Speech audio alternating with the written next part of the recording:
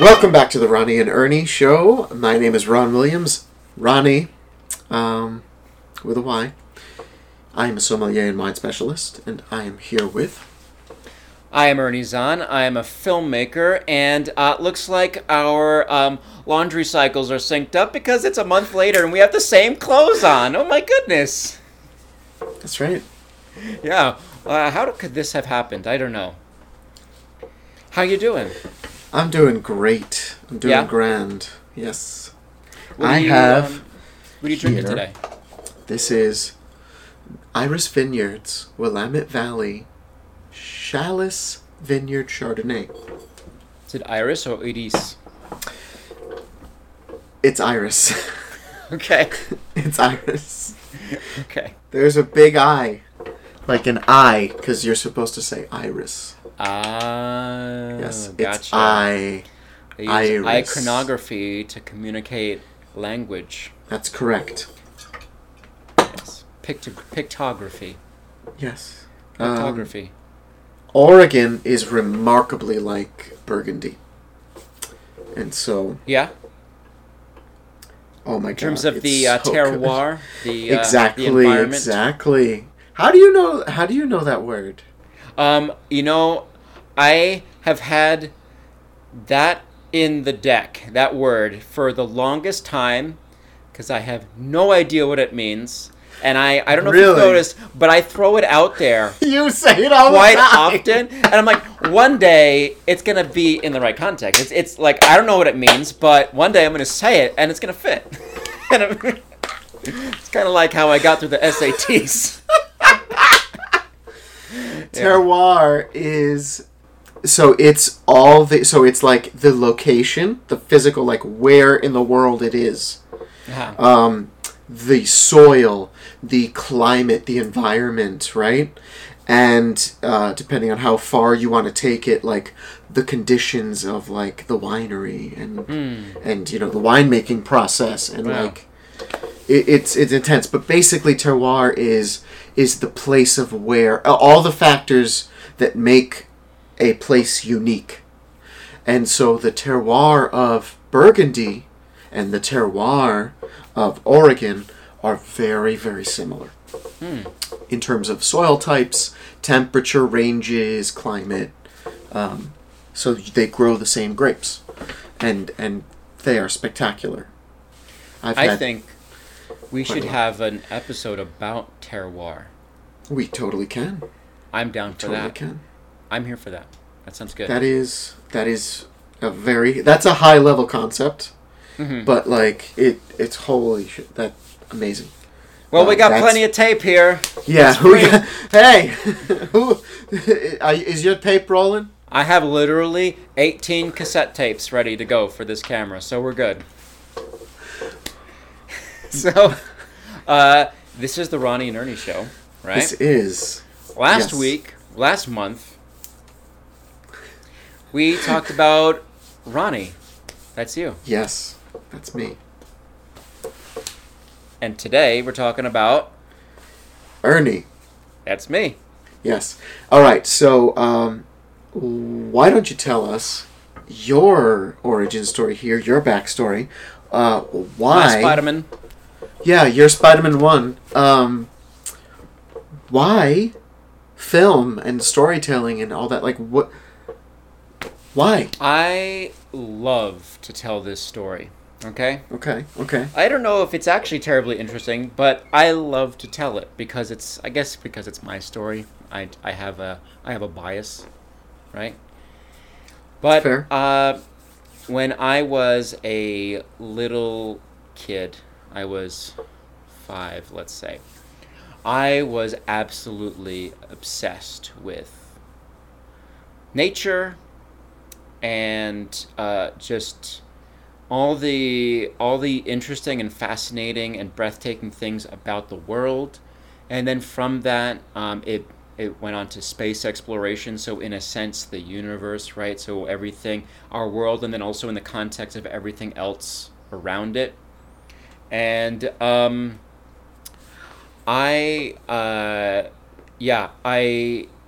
I was just obsessed. I even got to a point where I had memorized all of the different NASA missions dating way back to the earlier, Really? like Gemini programs and the first spacewalks. What was Apollo 9?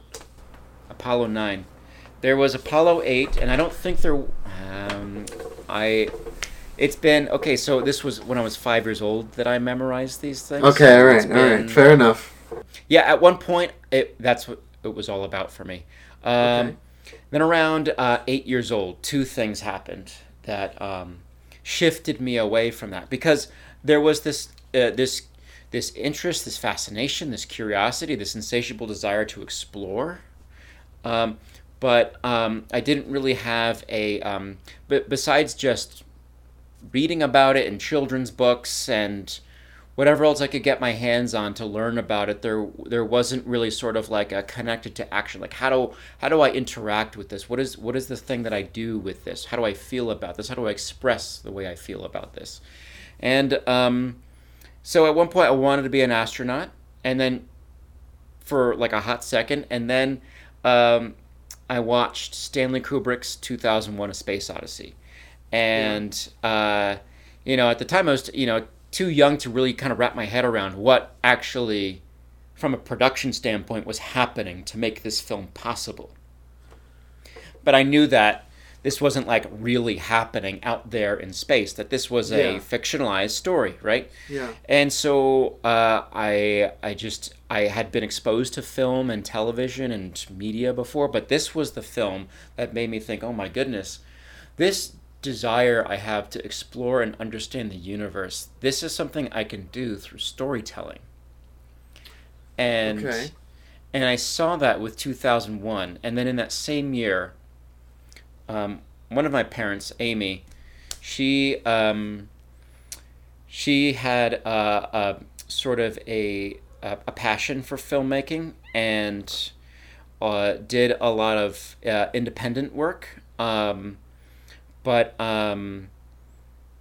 it was always more of like a side passion, right? Just one of the many things that she was passionate about.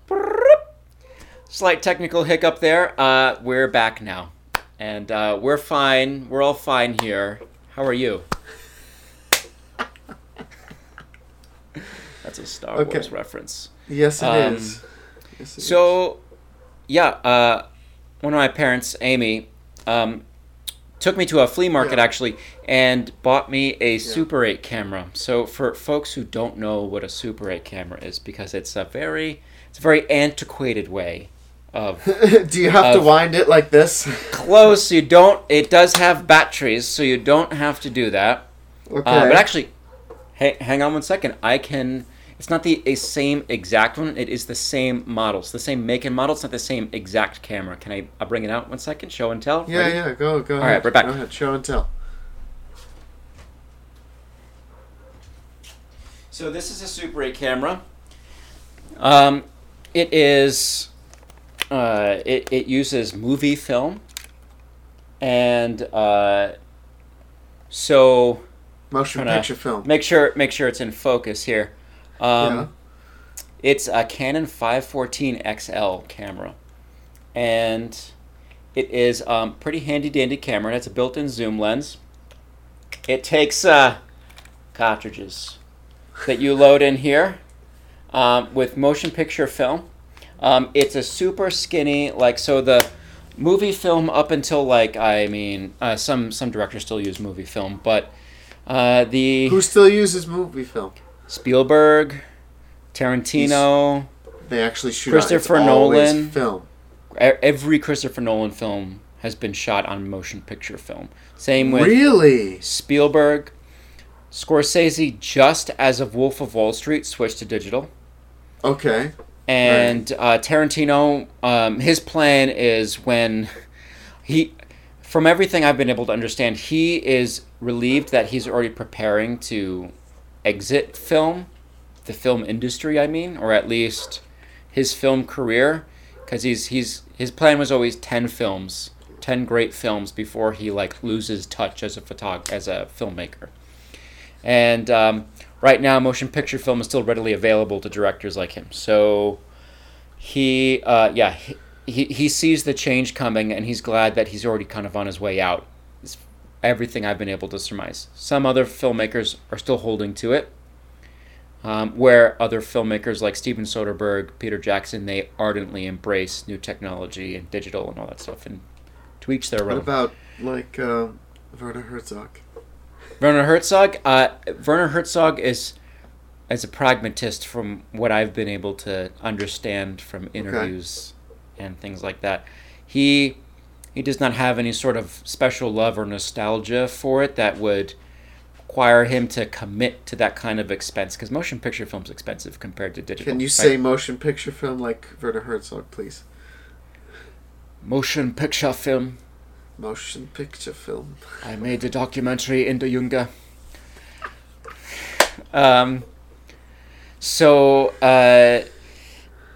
Look up Werner Herzog. It's a super 8 camera. It's a super it's a super small gauge of film. So the one that the Hollywood elites use is 35 millimeter, which is about this wide, which doesn't look like a lot of space, but film negatives have a lot of information for such a little frame. So when you blow that up to a movie theater screen, it actually looks pretty good. Super 8 film, on the other hand, if you've watched the Wonder Years or anything that's kind of like got some sort of like 60s nostalgia, it was a popular like home movie camera in the 60s, 70s, that sort of thing. The Wonder Years? The Wonder Years, yeah, with Fred Savage. Was shot on Super 8? No, but like, like I think the opening credits used Super 8, or like they had little snippets, I'm sure the Goldbergs probably used that at some point, but that was probably more the camcorder era, I don't know. But it's now used as a way to indicate like nostalgia or like a retro kind of look, right? Okay. Yeah. It's a very sort of rough around the edges thing, but it's great if you're learning how to make film. And I would even make the argument that it's a great tool for present day filmmakers, because the little cartridge that you put in here, first of all, it's not cheap. It's like $50 or something like that. And you only get, at 18 frames a second, 18 pictures per second, about 3 minutes. Or if you're shooting in sound, which is what we're doing right now, which is 24 pictures per second or 24 frames per second, you get about 2.5 minutes. So just like with film photography, it requires you to put a lot of thought before you actually make the decision to roll the camera, right? That's what that expression comes from. People still say rolling or roll the camera. With digital cameras, there's nothing moving in there. It's completely just, it's a card. Digital, There's nothing moving. So it's this idea of think twice, shoot once. Be very present, slow down. Really consider what you're doing and where you are and why you're doing it, and really challenge yourself to get the purest and most authentic of your expression. It's not the only way to shoot film. There's this thing called cinema verite, where the camera's rolling constantly, and you're sort of like a fly on the wall, let's say, kind of just using the camera as a powerful tool of observation. So in that case, I think digital probably makes more sense. Yeah. But there's still a good value to film, because it does. Presence of mind there seems very in line with the Italian mentality. Right. Just going back to our last conversation with everything you're passionate about. I think I'm more proud of the work I do when I take the time to really consider what I'm doing, how I'm expressing myself, because instincts are great and they're very inspiring for the choices that I make, but I love to be able to combine that with craft as much as possible. So what are the techniques I'm doing? What am I really doing here? Am I doing something that is really a one-to-one? What I see in my mind is what I am creating with the lens. And I sometimes like to think of the camera as a mirror of the universe, right, of everything that is before it, right, and really taking the time and the patience to understand what that means every time you commit to a shot. I think I personally end up with work that I'm more proud of. And I was really grateful to kind of get that lesson as sort of my foray into filmmaking, doing little stop motion animation films, and then doing silent films, and then eventually moving into videotape. And we're joking about tapes, but oh my God, I used to shoot on tape in high school, and it was maddening.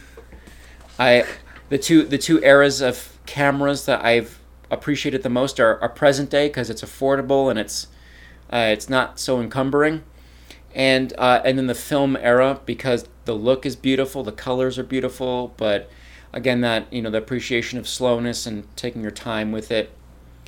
The tape era was just, I'm so glad it's done. It's garbage. I don't like it.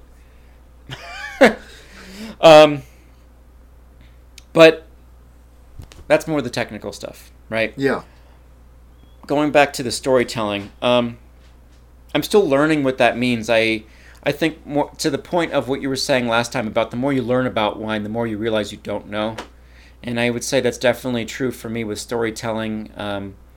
It's as much as the camera is a mirror to the universe that it stands before. It's my relationship to the camera and all the other tools that make movies possible. I see that as a mirrored relationship, and the more smoke there is between us, the harder it is for me to understand. When there's less smoke between these two mirrors, these tools almost feel like extremities to me. And I think part of that is just living my life and keeping up that insatiable curiosity, and also just looking at filmmaking as a methodology for healing. My expression, I find it in my process for journaling. I find it in doing my best to be clear and honest, which I have to admit I struggle with a lot, because I have a lot of fear behind it that I'm trying to work on. But I know that every time I go for it, I feel a lot better, and the best form of my expression comes through. And filmmaking has long been my chosen method for personal expression. And more often than not, it's the space where I feel the least amount of fear with my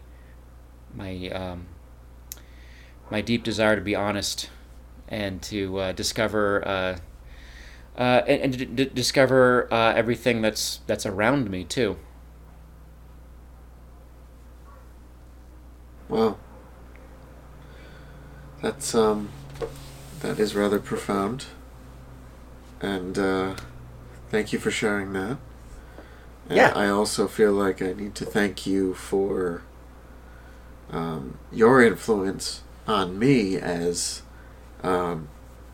in terms of film and photography, just over the course of knowing you and learning more about filmmaking and the more technical aspects of that, and also telling a story, not just producing content for the sake of producing content, having it mean something. You have been integral in shaping that, and so a lot of the look of the Bon Vivant is due to your influence, and so thank you for that. I am very, very grateful for that. I really do mean this. I love working with you. I think we offer great value to each other, and I think that there's a great alignment on certain ideas and perspectives, and then there's enough new stuff where we can teach each other and support each other. That Yes. Makes for a really good relationship working together creatively. Yes. And It's something I've always appreciated about our dynamic. And to that point, I don't necessarily want to do this as like a big commercial plug or anything like that, but it makes me think about maybe what we should talk about for the next episode. Yes. Which is a complete 180, but it's our comedy. Look, EP. it's our content. Yeah, know? And I think about, from the heart. These last 2 episodes, these have been the most sincere and filled with love episodes that we've done so far. We haven't made too much of a deliberate effort to be silly. I mean, minus a little sprinkling of it here and there. But, I think about it, part of the aspect of comedy that I really love, especially working together with comedy, is it's truth and joy. And in a sense, it's also love. It just comes out a different way. All kinds of love. Exactly. So my love language is wine. My love language, I guess, is filmmaking and jokes, good jokes. Yeah. So maybe we should, We should end with a joke. Let's end with a joke. Do you have one ready? I have one ready. You already did do. Oh no, this is... Okay, I got one for you. Ready? Okay. Because I feel like you might get it, but I'm going to get you. Okay? Alright, ready? What is a pirate's favorite letter? Arr! No, matey, that'd be the C.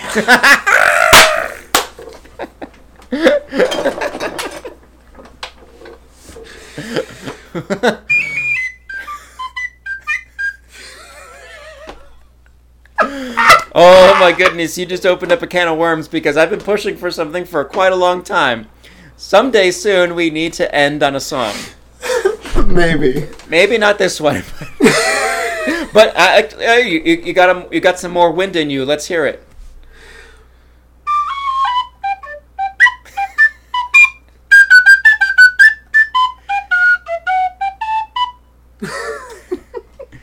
Do you recognize the tune? Give me a hint. So, it's when SpongeBob walks into the Krusty Krab. It's the Krusty Krab theme. It's like the establishing shot theme of the Krusty Krab. I love it. It's a real song, though. It's called the Rake Hornpipe. But, yeah. I I don't know where it came from. I found it. It's like a tin whistle. It's a penny whistle? It's a tin whistle. Well, I have a guitar here. I can order a mandolin. But I have a banjo. Oh, yes. Banjo. All right. Rainbows are pretty. Let's talk about this and we'll plan something. Maybe not next time, but at some point we must. Maybe. Okay. We're getting closer. Yes, we're getting closer. Until next time. Ciao. Bye.